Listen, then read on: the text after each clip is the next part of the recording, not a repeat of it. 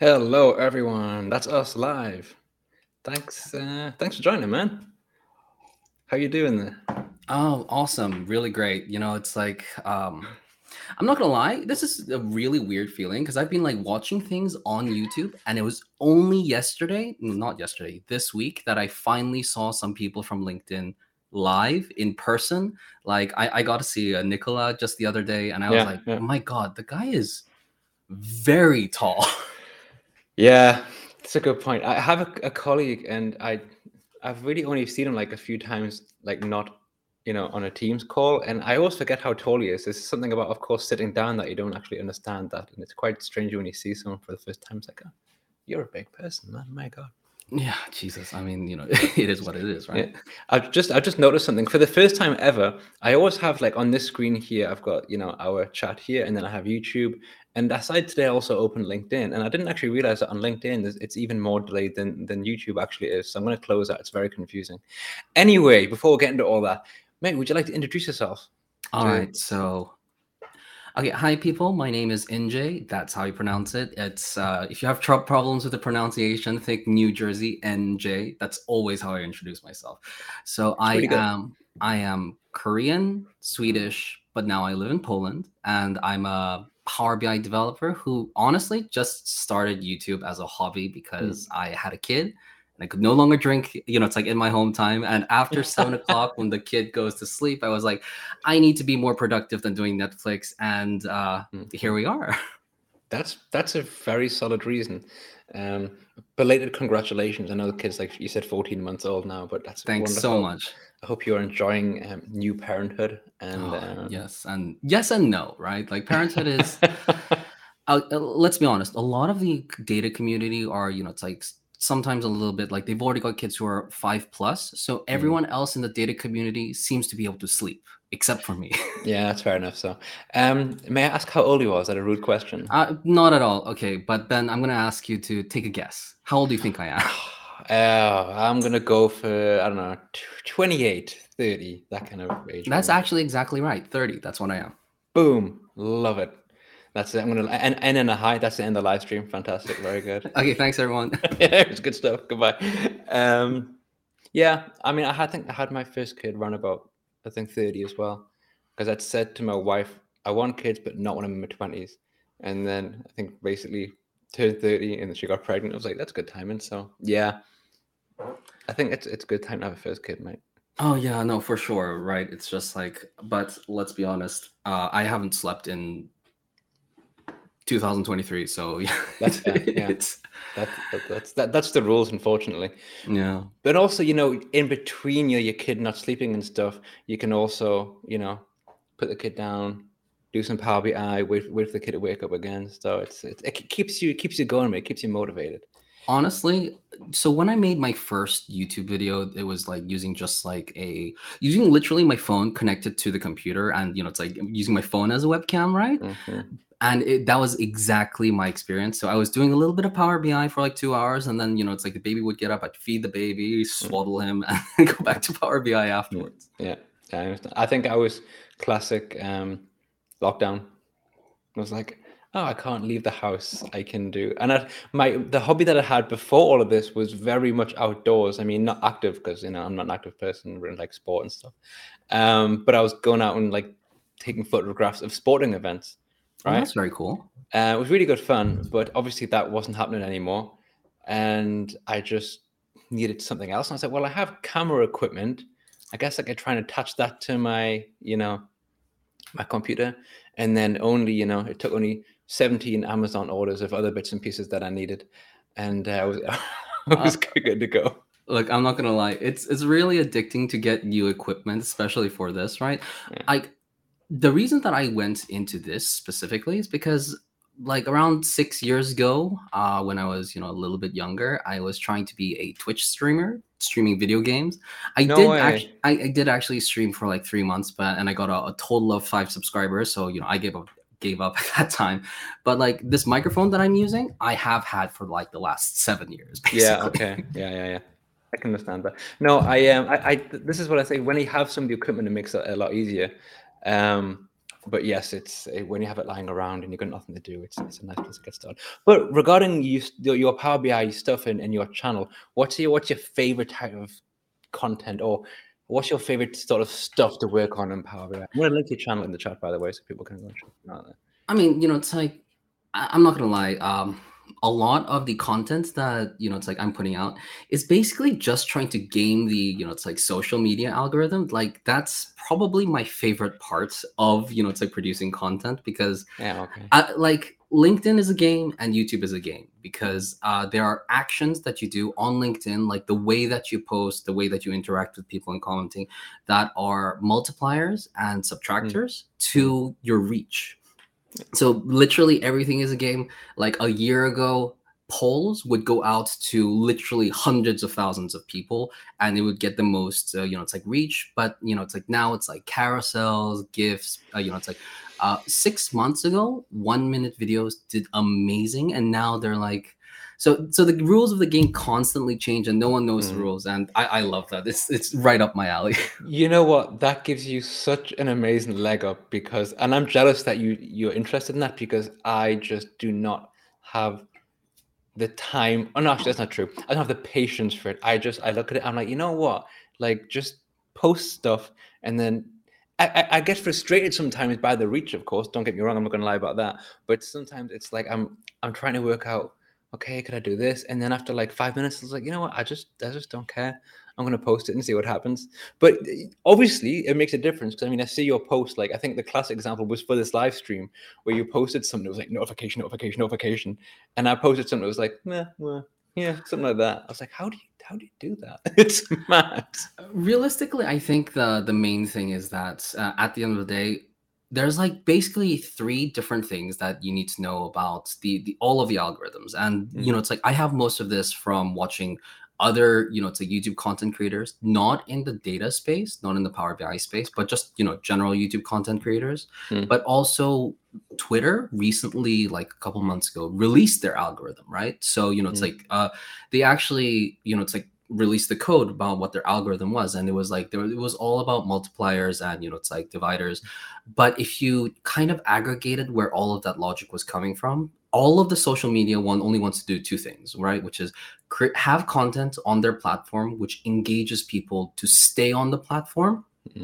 And the other thing is it's like actually have the content be something that people will go to continue using to other content. The classic idea of doom scrolling on TikTok or something, and you're just like, so that's why TikTok is it's like such a good successful social media platform, because people will just stay on it for hours because the content is like popcorn. So that's how it is for LinkedIn and YouTube as well. As long as content is makes people stay on LinkedIn, then it's like it gets more reach and things like that. I think for a while the biggest multiplier on Twitter was being Elon Musk. I think that was really up there, that helped, I think. Oh so, yeah. And now he owns it, right? And what a world it is now. What an amazing place. It's a fantastic. All you need is a few billion, and then you see, that's all you need. Forget all these rules and all the aggregators and multipliers. Just have billions and billions of dollars, and then you're sorted, really. You know what I'm saying? So there you go. Yeah. Hey, look, you know what? When I have billions of dollars, I'll let you know what it's like. Sounds good. It's like billions, and I'm going to spend it all on SEO manager. There you go. I mean, it's like who knows what's going on in that guy's mind. I don't want to know. It's too terrifying. But how was anyway? Back to this event you were talking about before, where you saw the people for the first time. Yeah. What was this? So in Poland, so this is just something for you to know. The actual Polish pronunciation of the city that I live in is Wrocław, but you might see it spelled Rocklaw. So okay, because the W in Polish is a B, so it's Wrocław, right? And the L is a W. So anyway, in my city there was a it's like they do a SQL conference called SQL Day, and it's just like a 3-day it's like it's a 2-day conference with a 1-day workshop, and it was really fantastic because the workshop that I attended was with Alberto Ferrari. So it's like that was like You know, the biggest name you could probably think of, you know, when you're thinking about DAX, right? So that was fantastic. And I'm not gonna lie, you know, I after, you know, it's like the workshop, I was like, I need a little bit more of this, so I did buy the optimizing, you know, it's like DAX that just got released. So Nice one, man. I've got to get in on that. And Yeah. then, you know, it's like the actual conference itself is 2 days of, you know, it's like lots of different speakers, a lot of Microsoft MVPs. I got to talk to a lot of people that, you know, just seen Johan, who you had like, you know, it's like very recently as well. Yep. You know, it's I saw him live. You know, he's Cool. got a really fantastic beard in person, and you know. It's worth the money just to see the fantastic beard, right? Oh yeah, honestly, I was like, you know, is it glued? It must be. It's really, Just really, woke you up know, and it's just like try and prominent. pull it off, you know. Oh, for sure. Oh, that's fantastic. Yeah. No, the which DAX course did you say you bought again? So there's an optimizing DAX version Optimized 2 this, that yeah. just came out, and I was like, So- you know, I've got to get in on that. I did even ask Alberto, you know, it's like, do you think it's worthwhile for someone who just took your, you know, it's like 8-hour workshop on optimizing DAX to actually, you know, get this? Because it's like 25 hours. And the answer he told me is, you know, look, at the end of the day, you don't need to know why the storage engine, you know, it's like versus formula engine callbacks works in such a way and composite models work in such a way. Yeah. But at the end of the day, if you want to understand why, they've studied this for several years, and they're telling you how in the course. And I was just like, yeah, okay, I'm sold. I'm in. No, it sounds. I mean, I've only done one of the courses. I did the mastering tabular, which was dense. Yeah. That was a lot of information. I'm very happy that I think when you get the mastering tabular, maybe it's the same with all the courses, you get access for a few years, you know. And I'm happy about that because I finished it, and it took me a long time to finish it. The final 50%, I pushed through. I really had to make a conscious effort to do like a few hours every day, which, to be honest, not every day, but I wouldn't recommend doing it that way, because of those couple of hours a day for me, for my fragile little mind, was quite a lot probably. But it's nice to have the reference to go back to, those concepts that I've forgotten. It's also nice to be able to like actually understand what people are talking about when they say things like VertiPack engine and not just nod and smile like some kind of fool. So really awesome stuff, worth the money for sure. Oh yeah, like you know, I've been optimizing DAX for years now, and you know, it's like it was only this week that I finally understood what the query plan actually is. I'm like, and when I say understand, I mean that on a very surface level at the end of the day. But it's nice. I mean, to get that surface level, I'm sure it's a bit more than that. You know, I'm sure you're being, humble or whatever. Then to talk to someone about it, and then to understand what you're saying, which helps you kind of share information or learn more when you read other articles, you know, to get that ground level of information that when you look at other, like, for example, quite often before I'll be reading a blog post or an article from SQL BI, and I have to, you know, read something else to kind of understand what they've written, you know. So to be able to go through an entire article without having to do that was a huge win, in my opinion. So. Oh, absolutely. Like, I actually think that, you know, it's like Mike said this in, you know, it's like his podcast, that, you know, the whole point of going to like an in-person training is that, you know, it's like this kind of time that it would take you to go through several, you know, it's like 100 different blog posts to pull them all together and then actually get the answer that you need, as compared to one person just feeding it to you. It makes a huge difference. Yeah, absolutely. No, it's good. So there you go. We'll put a link in somewhere, maybe if I get time to do so. I should definitely do one of those optimizing DAX courses. So far, I really only use DAX Studio for writing long, calculated tables, I suppose. Yeah, it's got to be tables. It's got to be tables. All right, Liam, I'm going to put it out there. You know, it's like definitely, you know, it's like get on it, because, you know, I've been doing Power BI and I've been doing DAX for, you know, it's like 3.5 years. That's how long I've been doing Power BI. And, you know, honestly, I feel pretty comfortable with DAX. And I was, you know, honestly, before going to the workshop, I was even maybe a little bit of a braggart about how well my optimizations were. And then I went and I actually, it's like listened to Alberto speak, and now I realized that I was just a frog in a well, and callbacks are really important. No, it's cool.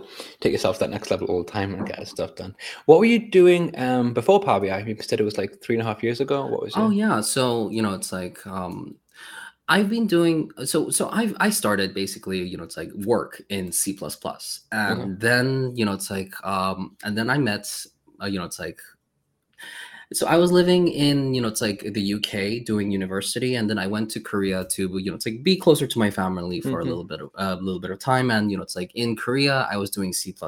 And after doing C++, I met a girl and we moved to Poland. And because I was a Swedish citizen, well, I still am, because I'm a Swedish citizen, I needed to find a job in Poland to stay in Poland to, it's like be with my girlfriend at the time. Okay. And so I was like, I honestly, before I came to Poland from Korea, I applied to like 150 different jobs, and it's like no one wants to hire someone who's not in the country. So it's like I wasn't getting any callbacks.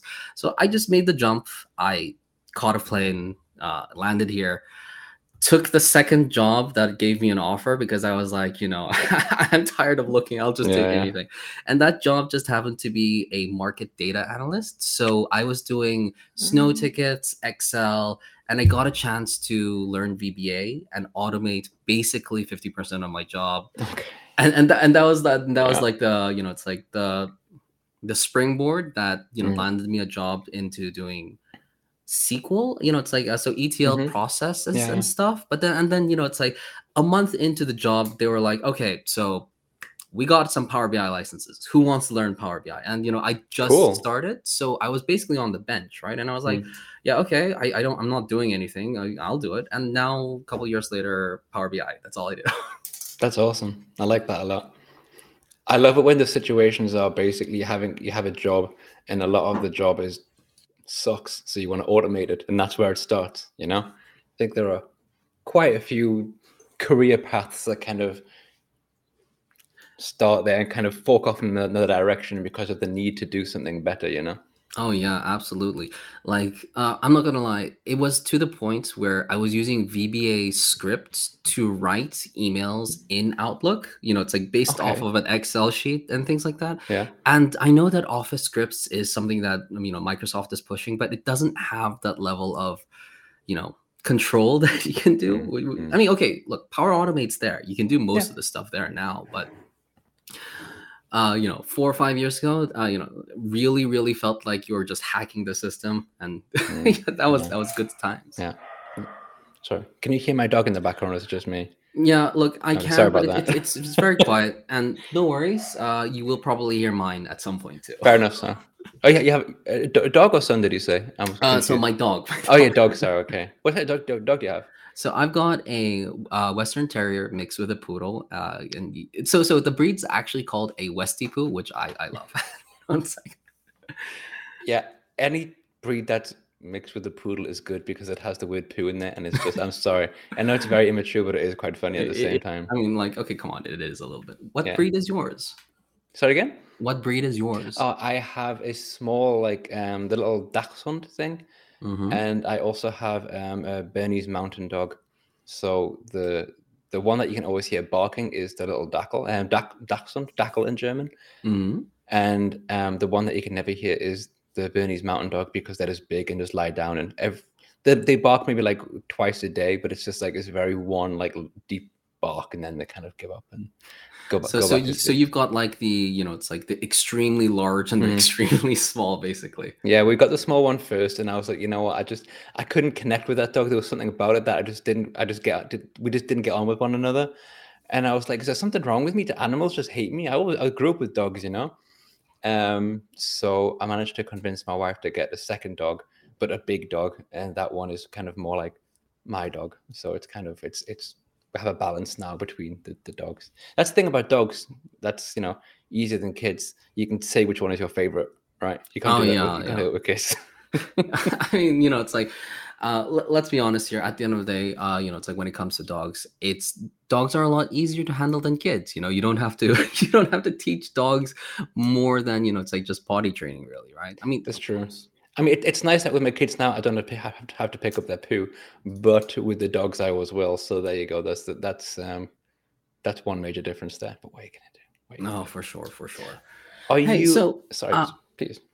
So Ben, how long have you been doing this? Like, because in the Power BI community, you talk to like basically everyone, right? But I'm like, when? Uh, So you said this started in COVID? I started YouTube stuff, basically at the start of lockdown. I was already planning to do anyway, to be honest, but it just became easier because of lockdown, and I just did more. Um, and then I think the live streams started probably about a year after that because I had a license for this software that we use, Restream, and I wasn't using it, and I was thinking, what could I do with that? And then I just maybe I'll try and do a couple of live streams, and it was good fun. And yeah, I just kept. So I think about maybe a year and a half. No, that's not true. I remember now. It was September. It was September, and the first one with Kerry Kolosko. Oh, okay, fair enough. It all just suddenly came back to me there. Oh So yeah. coming up 2 years now, probably actually. Oh, well, honestly, I'm not gonna lie. Like, the one thing that I realized after lockdown is that it's like ever since lockdown happened, I've been working from home, and I love it. It's like I wake up at 6:55 and I'm in a call at 7, and it's all good. Whoa, But my God. well, I mean, I'm like the 7 to 3 person because I got the kids, so I'm up Oh, okay. anyway, right? But Yeah. more than anything else, I think that my tolerance for being social in person has degraded so much. Oh, yeah. Like Yeah. the workshop, like the conference was so fantastic. But Mm, I was representing, it's like my company. I was at the stand. I was talking to every single person who came by, and exhausting yeah. stuff. I bet. Yeah, I feel the same. I mean, I've been to just one conference, I think. It was great. Really loved the experience, but very exhausting to be that social. And that's, of course, no disrespect to anyone I spoke to. I met, it was really great. But what I love about this live streams or just being so connected over a computer is the fact that it's a safe space. Like where I am now, it's where I feel very comfortable. So it's much easier for me to communicate with people, to speak in maybe a more informal way and just have a bit of a laugh. Oh Whereas, yeah, absolutely. yeah, at a conference, it takes me a while to kind of loosen up a little bit. I feel much because it's not a safe area for me, and naturally, I wouldn't say I'm like very, very what's it, introverted. I have that element of being introverted when I'm like surrounded by lots of people. So this is for me a safe zone, so I can Oh I can yeah. just talk. It's like, but that's I really resonate with that. I'm like, don't get me wrong, I am starting to try to it's like talk in more user groups and things like that. Yeah, It's like, just because I eventually want to become a speaker, because it seems like good the man. easiest way to travel to places. But True. and I'd love to it's like travel for work. Come on, like Mm, it sounds amazing. But it's also like I'm diametrically opposed to wanting to travel and meet people, but also mm. wanting to stay at home in my very comfortable bed. So Yeah, but I think that's also the thing. It's right, the fact that you can do a job and you can travel to go to conferences or whatever because you choose to, right? But if it's a necessity, it obviously the dynamic feels so much different. Like I would never really want to have a job where I had to go to other places and I had to spend a week here or a few nights there. But if I can choose to go to a conference, that, and it's because it's more on your terms. I think it's a nice thing to have. But it's great that you want to do some speaking, by the way. I've also tried to step it up in that regard as well. I was trying to do it. I've done a submission to Power BI Next Step, which I went to me last year. too. Ah, nice one, man. Very cool. So maybe we'll see you there. Oh, that'd be fantastic. It would be cool. It's like, hey, can I ask? Of It's like, course. if you're able to disclose it, what's your topic that Oh, Deneb.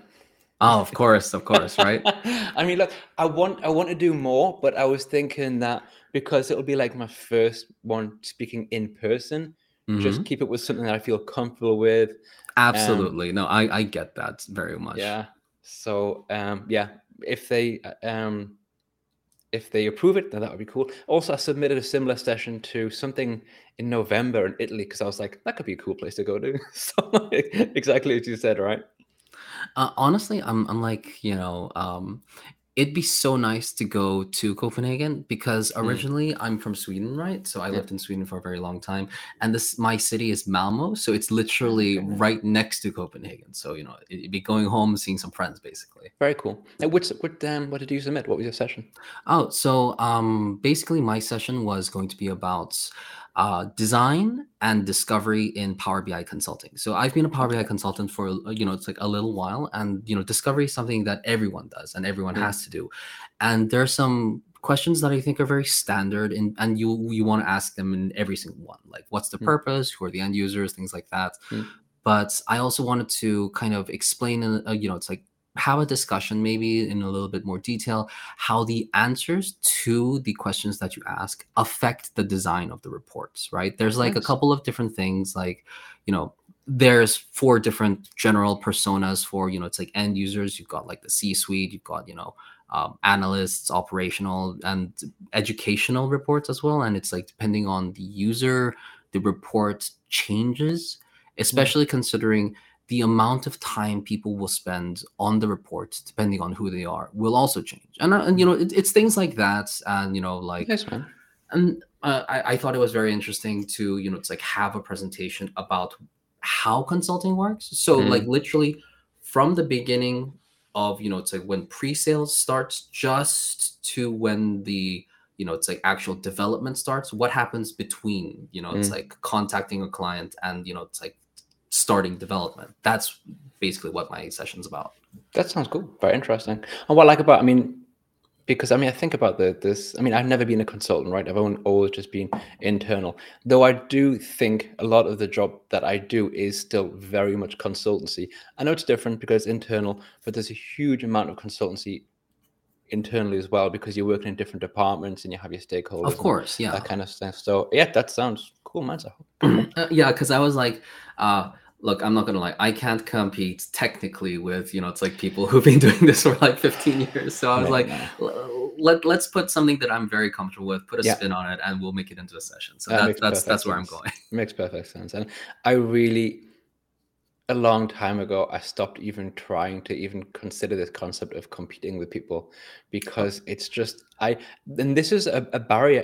To be honest, I still have that barrier though. I still have that barrier of like I have an idea and I don't do it because I think yeah whatever, like who cares about that, and it so often it happens, and then like the next day or like a week later I see someone else who does the same thing. It's on LinkedIn. I was like, man, I should have done it, but it's gone now, you know.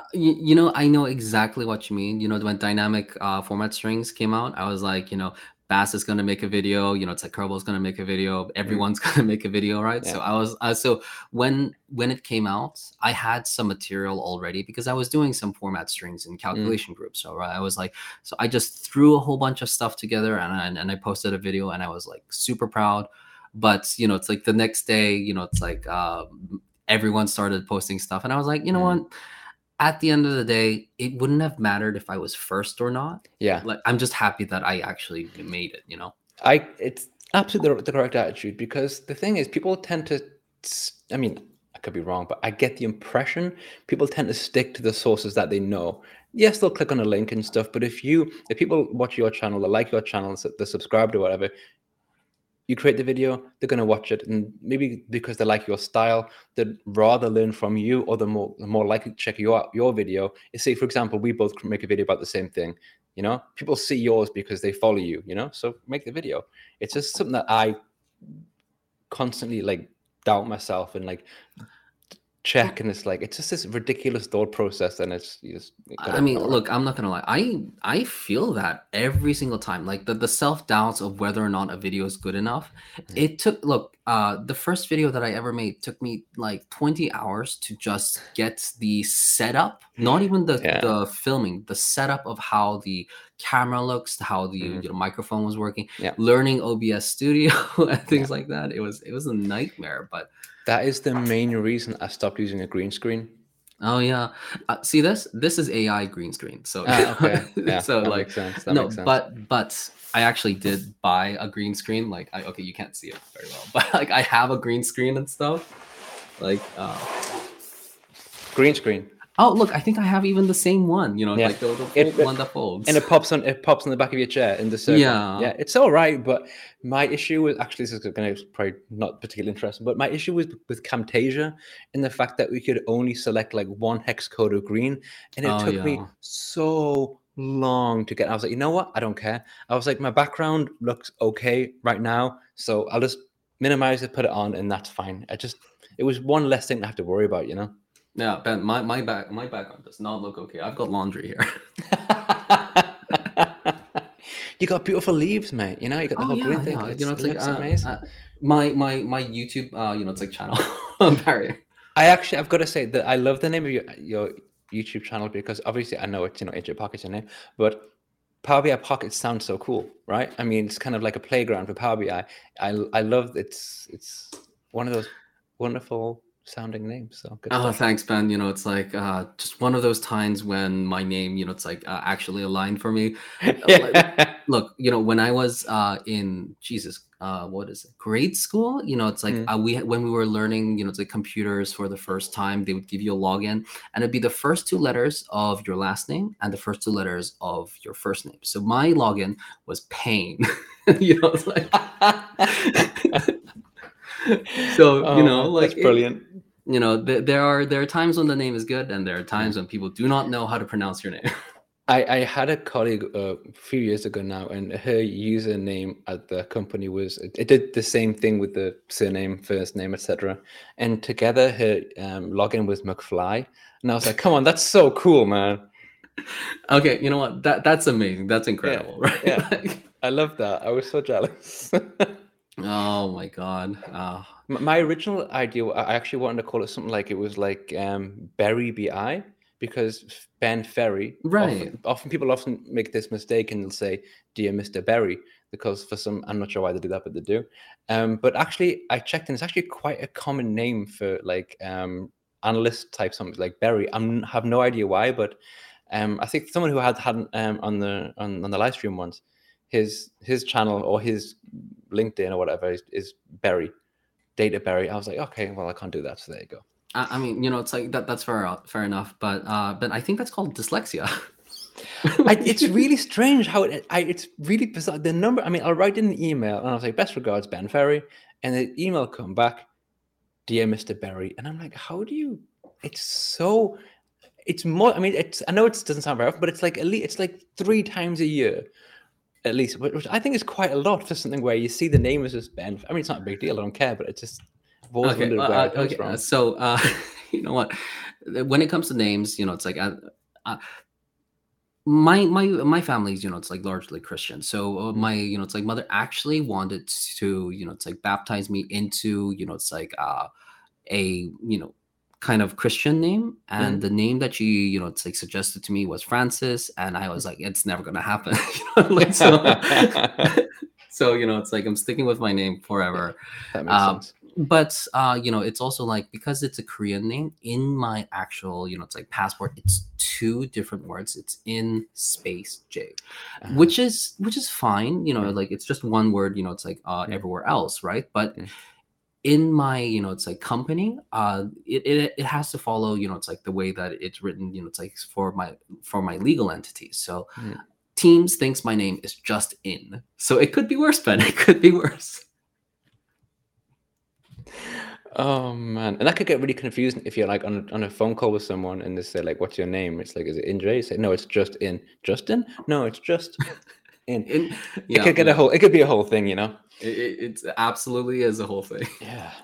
Anyway, I was thinking, MS Build. What are you hoping for, mate? What's your expectations? Okay, look, I'm not going to lie. MS Build is going to be something that we all have to go to, simply because every single MVP that's ever said anything about it has said that it's going to change the game somehow. It's going to change the way you use data, something that the world has never seen before. Oh yeah, Sounds like a movie slogan, right? one platform. Yeah, exactly.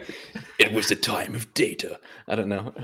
But at the end of the day, I did manage to speak to, it's like a number of MVPs, and it's like I was in a lot of sessions. And I got to speak to some people from Microsoft even, and everyone says that things are going to change, and it's like they can't necessarily say exactly what's going to change.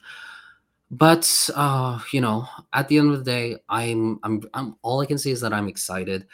I know that's like people have said this, it's like very, very often, like Jay, the PM from Hmm. Microsoft, it's like he's been, it's like he's always said, I think maybe even on with you. Well, I know he said, it's like in one of the podcasts that the way that Microsoft builds new features for Power BI is what feature would bring more users, like, Mm, and that's all about democratization. That's all about making things easier for, it's like the common person to use Power BI. And yeah, if you're in the Power BI space, that just means more work. That means your work is extremely stable for the foreseeable future. And I can't, yeah, yeah. like I can't say no to that, right? That just means I mean, my thoughts are this. So I'll bring up this question from Liam in a second.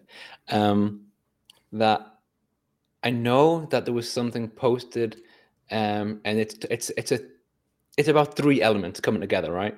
Because this is what's being clear. And so this is why I'm going to maybe bring up this thing from Liam now. Is it just Chat GPT and Q Visual and MS Copilot? That's my guess. I think it's more than that. I think it's really. I have no idea, right? I obviously have no idea, but it's like three things coming together to do something awesome, or I don't know what. Uh, my only reservation, and I'm probably very wrong, is that the one that we had last year which was huge, the game changer, and it was like data mart or something, I believe, oh yeah. and it was like, okay, yeah, I mean, look, yeah, this is true, right? Data marts, at the end of the day, not actually a terrible idea at all. I no, have seen use cases for it, but it's still technically in preview. It's like, yeah, you can query SQL directly mm, into, it's like the data, which is kind of still in Power Query and things like that. And interesting, and it's like cool mm. power, it's like Power BI data sets based on, SQL tables. But it's like, Solving a problem that didn't exist. I'm mm, sorry, it's great, it's really good, but everyone, no, not everyone, but many people say I don't have any use cases for it. right. Yeah. It's like, is Power BI service going to be your data warehouse? It's like that Yeah, that doesn't, exactly. I mean, look, it could be that in the future, like that is something that happens, right? Mm. And it's like maybe, we'll be kicking ourselves because maybe that's what Microsoft Build is about, right? Who Well, maybe knows? this is the thing because it's maybe there's this integration somehow between whatever issue or whatever, Right. and maybe that's the direction. It was like a preparation for this huge announcement this year. If I can just expand on my previous point about was, I think I once read someone said this is going to change the way people work with data forever, and that person was talking about oh, man, what's it called? Am I having a complete mental blank here? Mm, Um, data some flows, no models. The when you bring the two models together, the composite models. thank you, Jesus Christ, composite models. And again, it was good, but it wasn't as huge as it was, I think, anticipated to be. So I'm sure everything I'm saying here is completely wrong, and it's going to be amazing and fantastic. But I'm just tempering my expectations a little bit because it's like when someone's seen a movie and like, oh my god, it's so amazing, it was the best film of all time, and then you go and watch it and it's like, yeah, okay, it was fine. Okay, look, I'm not gonna lie. One thing that I think is, it's like very true about Microsoft is that at the end of the day, they are still a for-profit company. Everything that they release, they do want to hype up a little bit, right? Mm, But it is also like, how do you say? Some things are really interesting. Like, don't get me wrong, the open AI thing, it's like is the big question. Will open AI eventually be able to, it's like generate BIM files, for example, mm, data models based around, it's mm, like generative prompts? That would be very cool, mm. but would that be optimized? Oh god, it's like we Yeah. would definitely still have work, right? Because Oh, yeah. the idea of having like a fully optimized system that the whole AI can do, that would, But it's also when you have these. I'll bring up some of these comments in a second. But it's when you have these changes. It's also about not just thinking, oh, there's these changes that are amazing. They can do so much. Is it gonna like affect my job or change my job disappear? It's not. It's about being the person who can help utilize those tools to the best effect. Because you can't just have 55 people doing things and then creating stuff around. It's about how to actually implement them successfully and actually make them efficient as possible in the company. So I don't really have those concerns, but I could be very wrong, and we'll see. This was sorry. I'm just going to quickly bring up. This was the comment regarding composite models. I was watching the video on composite models by SQL BI, and I remember Alberto Ferrari saying that being able to make these in Power BI, was game changing. Which it was good, but I think not as huge as the of the average person within the community, such as myself, thinking, oh, it's gonna be amazing. It's like, meh. Look, so I attended a 1-hour session about optimizing composite models, delivered by Alberto Ferrari in, it's like, so yesterday, right? 2 days ago? Yes. Okay. But all I've got to say is that, when he was showing things and when he was talking about how, small changes in the DAX could make things that, it's like typically is like 1.5, it's like 1,500 milliseconds into like 10 milliseconds. Like there's a use case for that, definitely, right? Sure. But it's all about speed, right? And at the end of the day, something you do have to ask yourself is, how much are companies really willing to take 1 or 10 seconds down to 1 second? Because honestly, I don't see that so much. Definitely. There is a want, but it's like a nice to have compared to the business value of seeing data for year over time. I mean, a couple of things I would like, if you're talking about 10 seconds, I would not be happy if I had a report where it took 10 seconds to apply. That's very fair. But if you talk about 3 seconds down to 1 second, or 3 seconds down to half a second, I remember I watched a video by Cube, and I forget that was saying, when you're analyzing your user report analyzer, is called, whatever, and you're basically checking all the performance of everything, and they're talking about really anything that is over 450 milliseconds is too much or whatever. And I was like, all right, that's a nice benchmark to know. And I went through all of my stuff, and I was like, change that. Yeah.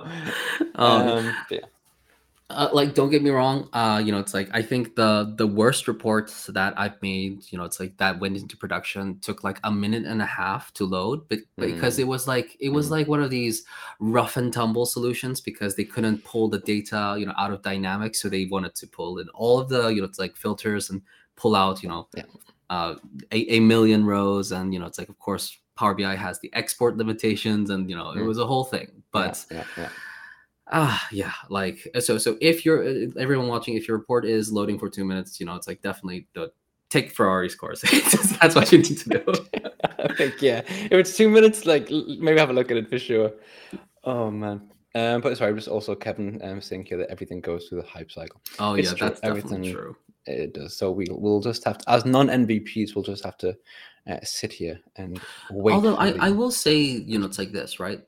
The host for Microsoft Build is definitely, it's like guy in a cube, right? So that's Microsoft saying something right there, like, it is for sure.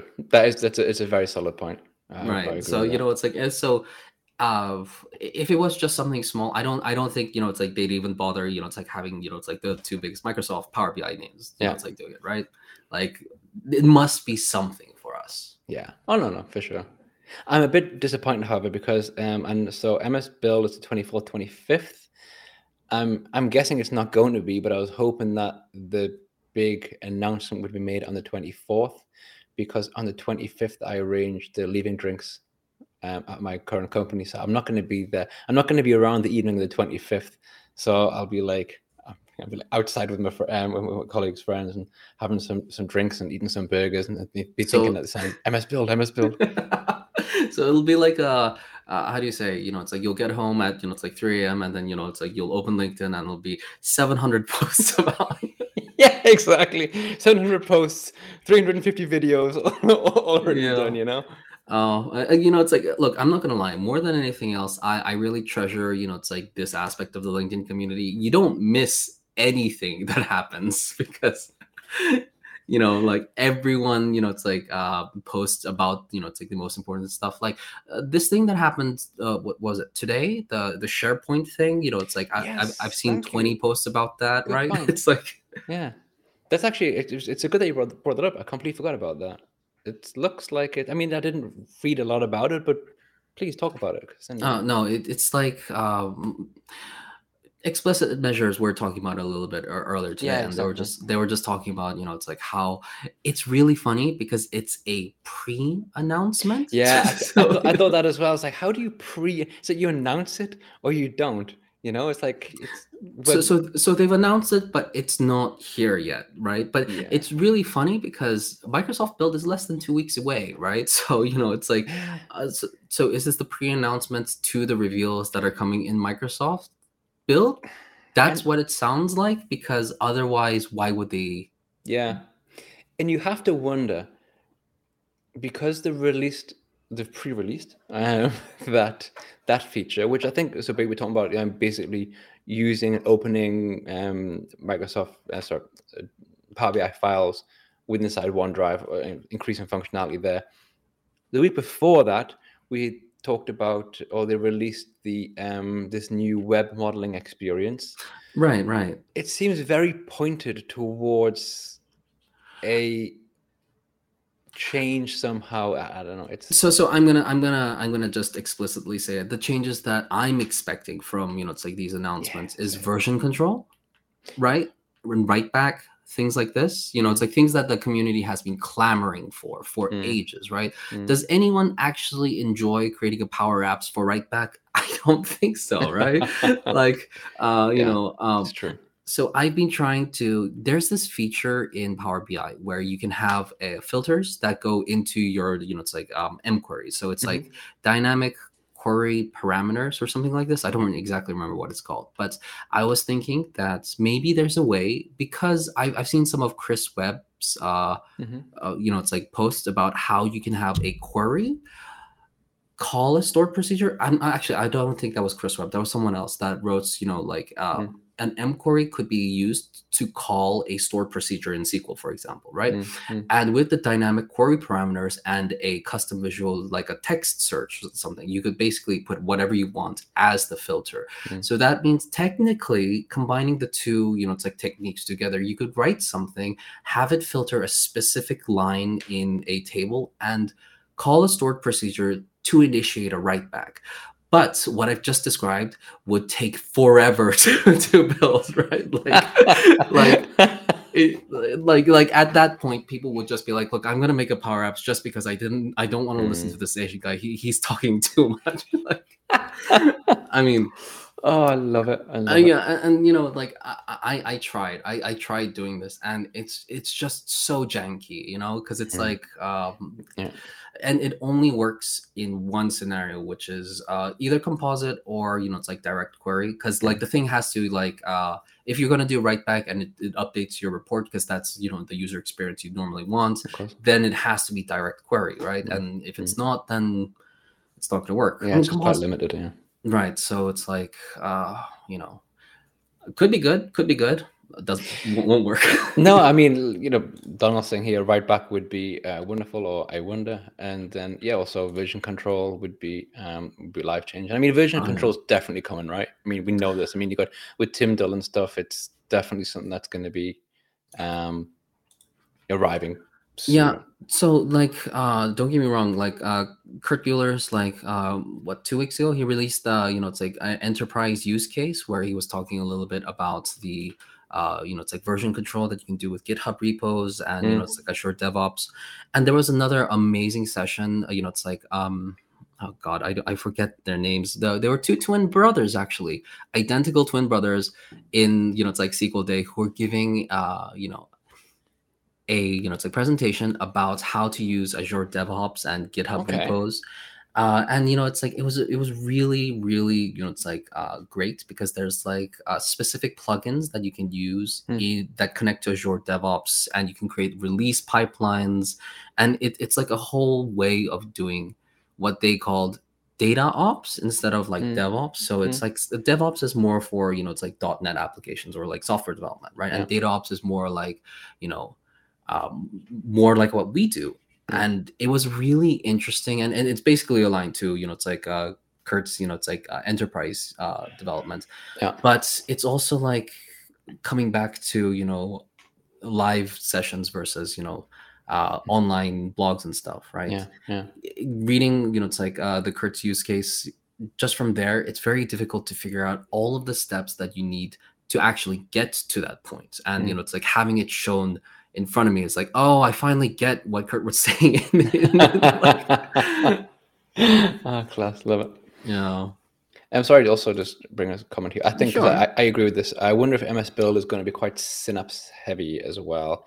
Seems to be the new hot thing on the market now, especially with grinding Kubernetes. Yes, I think For sure, right? Because Yeah. Synapse is basically an amalgamation of, it's like lots of different things, right? But I think it's also like, at the end of the day, Synapse is the strategy, right? Power BI is the strategy to, it's like make every Excel user a Power BI user, get their number of, people, get their number of users up. But Synapse is the enterprise strategy, because they'll give you everything. They'll give you auto machine learning. They'll give you Databricks. They'll give you, it's like anything that you could ask for, an end-to-end solution.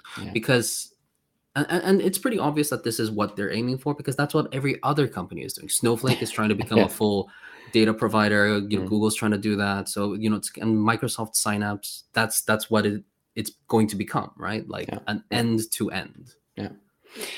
We'll see. It'll be, I'm sure, basically, as we said, of all the hype and all the posts, all the MVPs doing lots of marketing, I think most people will be tuned in and eagerly awaiting this. So yeah, which is also probably a good thing that next week I'm not doing a live stream next Thursday, because I think there'd be like -10 viewers because everyone would be watching MS Builds. Yeah, honestly, it's like right now I'm taking a little bit of a break, because I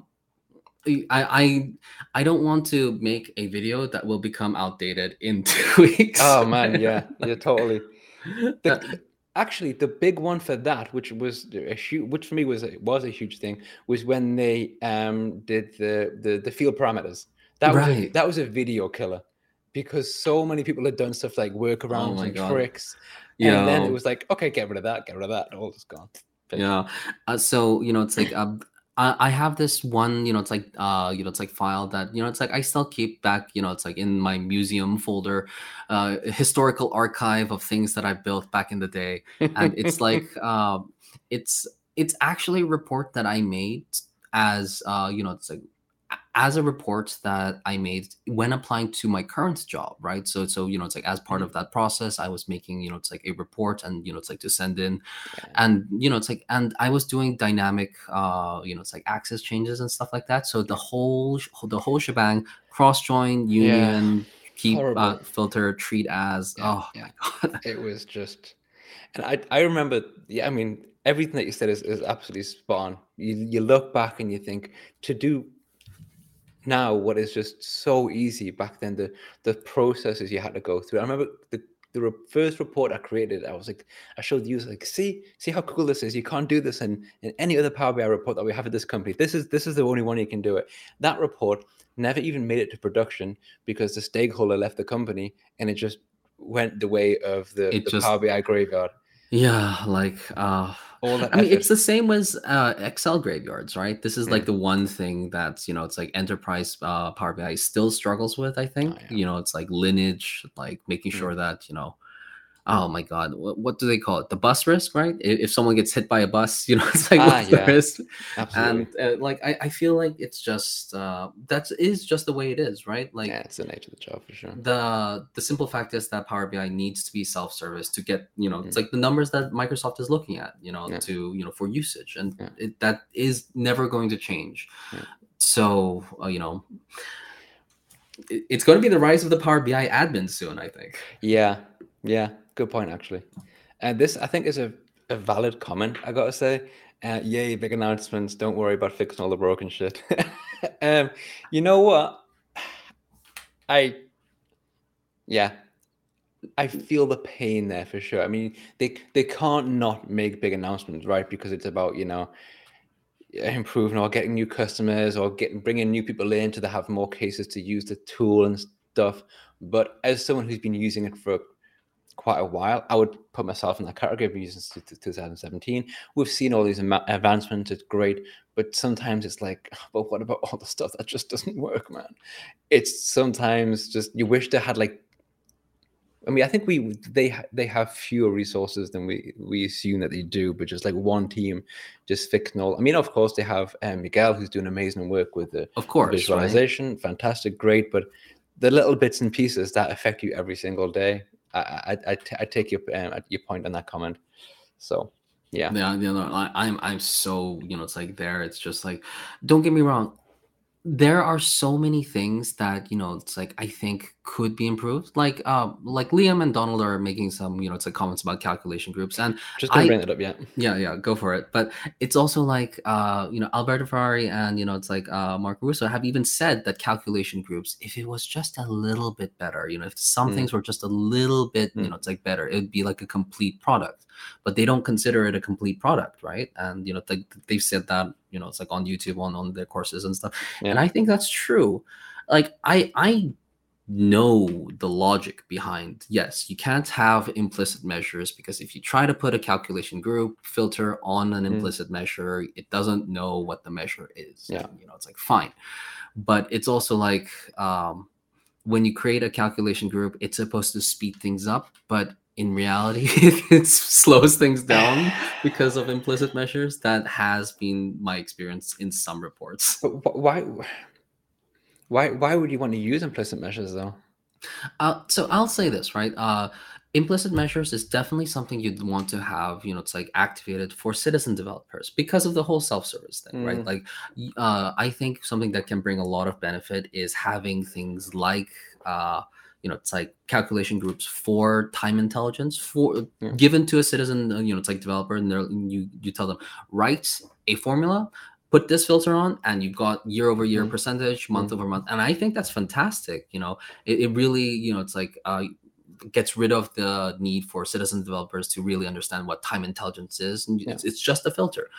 But most people start Power BI with like, it's like the whole drag and drop thing. People are, it's like very not happy with, it's like, but I don't think that I take your point.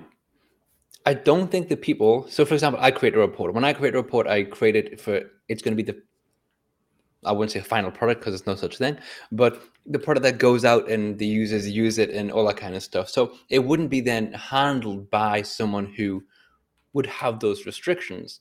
Whereas someone who is just, doing some ad hoc reporting, or they want to quickly just check something, they wouldn't have that restriction anyway, because they're opening a new PBIX, right? Right. So in that regard, yeah, I agree. And sometimes when I'm quickly checking, I'll be like, drag, check, done, finished, cool.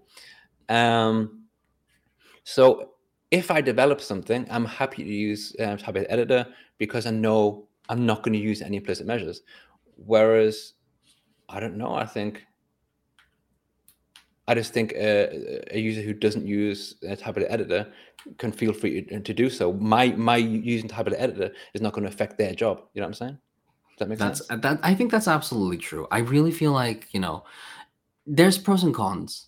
Honestly, I use calculation groups all the time. It's like I love calculation groups. There's like one calculation group that Rui Romano, it's like showed in one of his ancient posts, which is like applying the random function on everything. So if you've got some sensitive data, you can apply calculation group on the whole page, and it'll make everything randomized, which is nice if you have a report and you have to show it to someone, but you can't show it to them.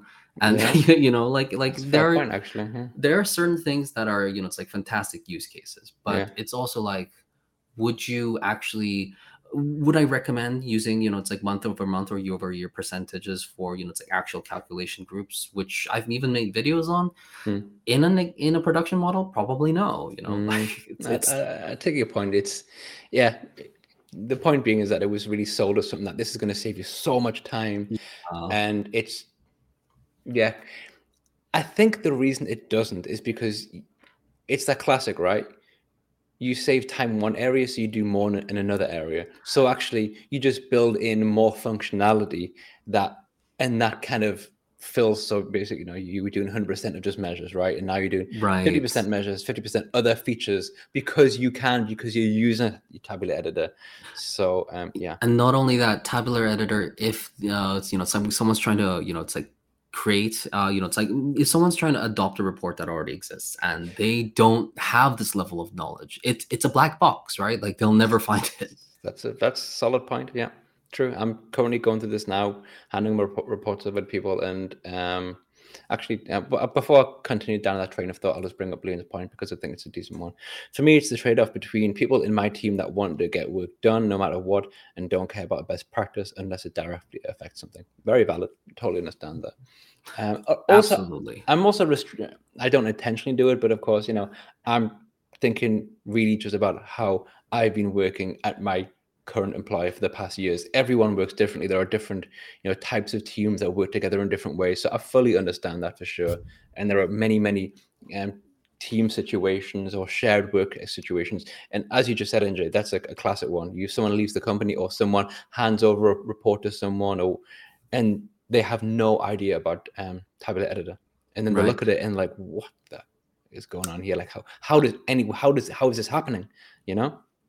I think, look, I'm going to sum it up in, it's like with maybe a different problem, it's like specifically, I feel like a lot of people who are hiring Power BI developers don't know enough Power BI, Oh don't yeah. know, like, because it's like, do you hire a Python developer, right? And, you could hire a Python developer for data, or you could hire a Python developer for creating applications or something like that, right? Yeah. And it's like, that's why it's so hard to hire a I just saw Christian's. But it seems that we're both avoiding it depends.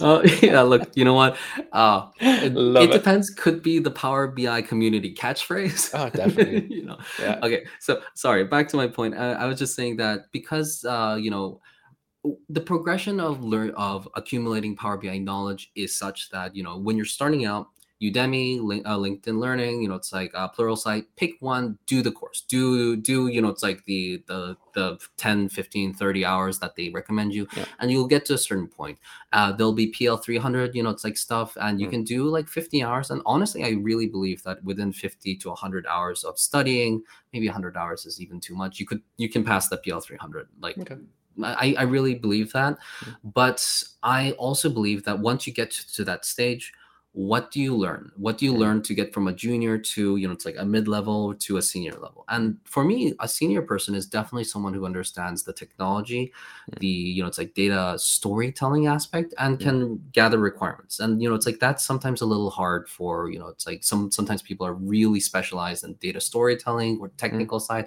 But I've been hiring for about a year, and it's really hard to find people who, it's like excel at all three things very much. So then you try to find, it's like mid-level people, and it's like once you get to the mid-level people, you'll have people who, it's like are, it's like have used really niche techniques like God, what's the one where you have personalized visuals, but you have the, it's like specific fields that show up in the personalized visual? I think it's something like schemas, or okay, I forget the exact word, but there's something that you can create in Tabular Editor. So when you have the personalized feature, a visuals feature, where people can basically just select what they want to see, you can let them see only specific fields for that visual, right? Okay, yeah. I forget the actual name, but I'm sure people will probably maybe know what I'm talking about. But something like that is super niche, but perspectives. Thank you, fantastic. But because it's something that is, it's like very niche, I've personally never used it, and it's like someone might have a lot more knowledge about it, but that person might not have enough knowledge about SQL usage, it's like, or Azure usage, and maybe they've only been using Snowflake for Power BI, and it's just there's all these different flavors of knowledge, and for sure. it's really, really difficult, in my opinion, to get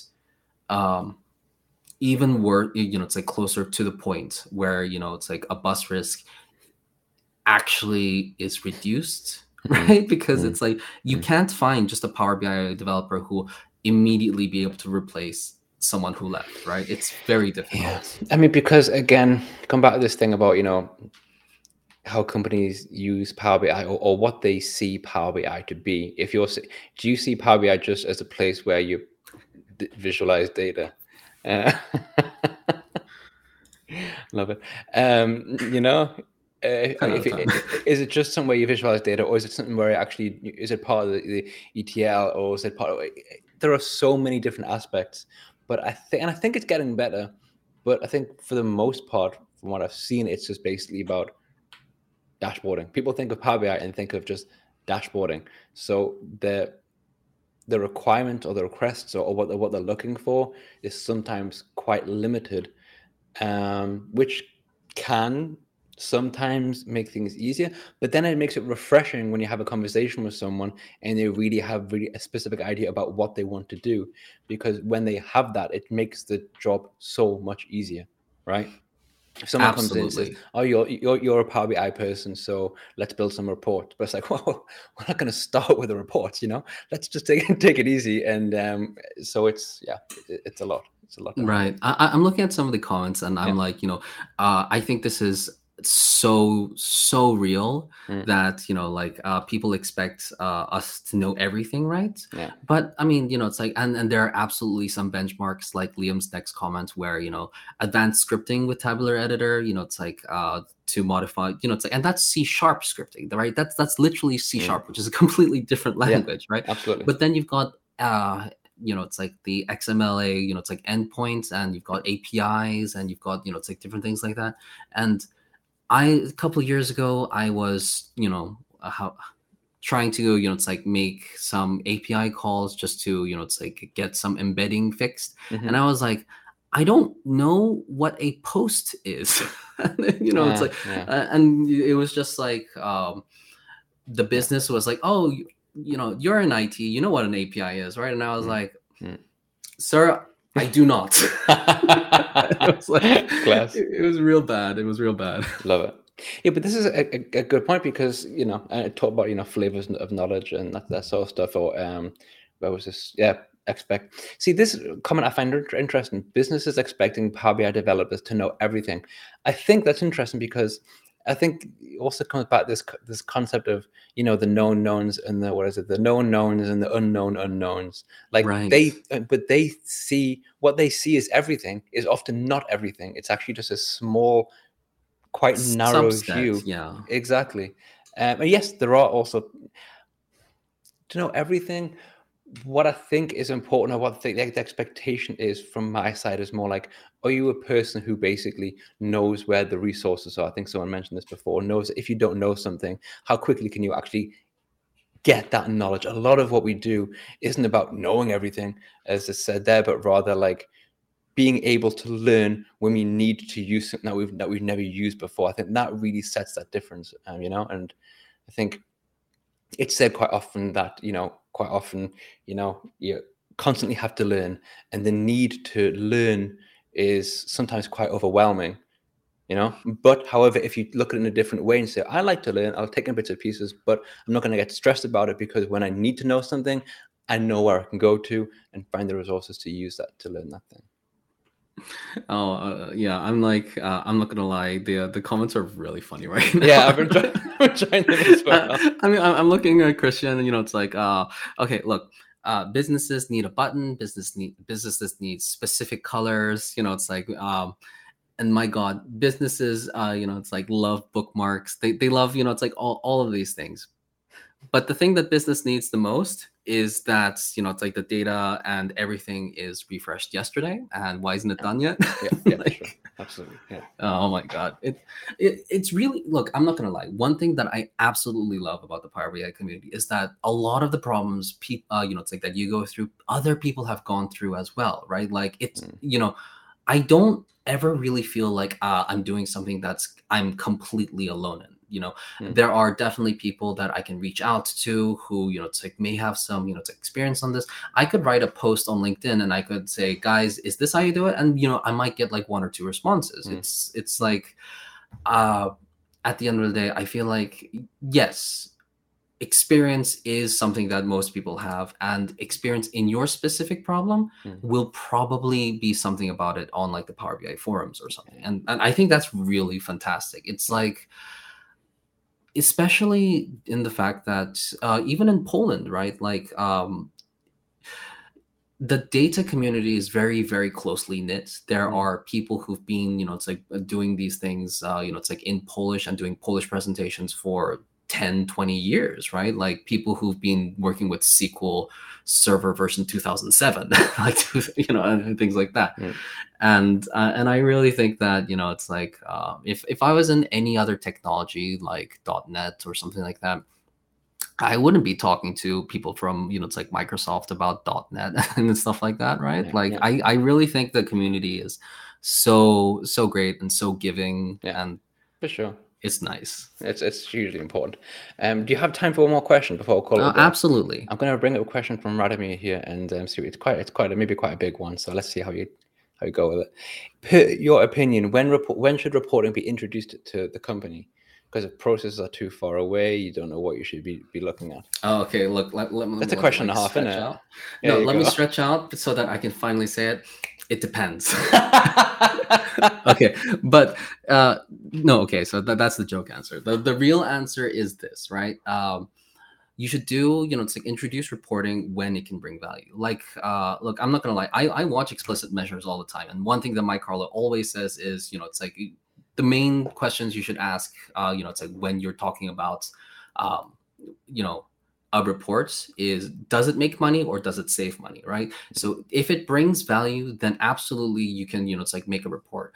If your company doesn't have Power BI, but a little bit of Power BI, and they've got, it's like certain things like Excel, SAP, it's like things that you can, it's like speed up and introduce some value with Power Query. You can absolutely do that. Do a small proof of concept in like an hour or two, show that to, it's like someone and say, look, we really have something here. There's technology that can make our lives a lot easier. But at the end of the day, it's also like, introducing reporting is an investment. That's always goes to the CTO. Maybe your company is very small and there, it's like maybe you're bootstrapped. Maybe there isn't enough to go around. But there's always, I believe, like a use case to introduce reporting somewhere. It's just, it's like, can you get to the place that needs it and actually provide value? Because that's how, it's like you introduce reporting. That's how, it's like you push it. Most people, it's like who, it's like work in a company don't have like the drive to actually try something and then it's like take it to a manager, because like what if the manager steals the idea and it's like takes the credit and things like that. There's like so many reasons to to just stay where you are. But if you're talking about it's like what the overall strategy of a company to introduce reporting should be, it would be as soon as it can provide value. And if you're using Excel, it can already it's like guaranteed provide value. That's a solid answer. Oh yeah, like I had this exact question, like very similar one. It's like in the conversations I had, it's like in the conference. So I am well prepared. Nicely done, sir. I'll bring up one more thing and then we can call it a day. I've been keeping you here long enough. I do apologize, but this is true. I only created my Twitter account to keep with the Power BI community. It's true. I mean, that's the only. I used to have Twitter that I use for like social purposes and stuff, but now it's just I created one, my Power BI guy, and yeah, it's just to read stuff, what's going on, kind of see if there's an article I can look at. Yeah, I occasionally post something stupid. No, it's true. It's like don't get me wrong. It's like when I was starting my social media journey, I had YouTube, TikTok, LinkedIn, Twitter, Reddit. But now I only use YouTube and LinkedIn because the other ones take a lot of time. Yeah, I mean, LinkedIn already takes up a lot of time for me because, but I enjoy it a lot. Sure. So just pick a couple that work for you, and if you try and do everything, it'll just be like just overwhelming, get quite boring, to be honest. It's true. I have to apologize for this comment. We're just can I ask anything about Power BI? Just finishing off, Matt. I do apologize. Maybe the question that you had, you can look at some of the previous live streams. Maybe it was in there. There's about 70 of them. So go and watch 70 live streams, and maybe you can you find the answer to your question. But yeah, everyone, thank you very much for joining in with the chat. It was some really cool comments tonight, some great questions. And of course, Injae, thank you very much. Hey, everyone, thanks for joining. It's actually really great to be part of this community. And you'll see me in the comment section, probably. Class. And hopefully we can see each other in person in Power BI Next Step, right? Hey, fingers crossed. You know, it's like, that would be hope cool. it happens. Fantastic. I will be back next Thursday. Exactly, next Thursday. Again, thanks for joining, Injae, and thanks for everyone in the comments. It's Take care, fantastic. everyone. Bye. Have a lovely evening and day, all that kind of stuff. Goodbye.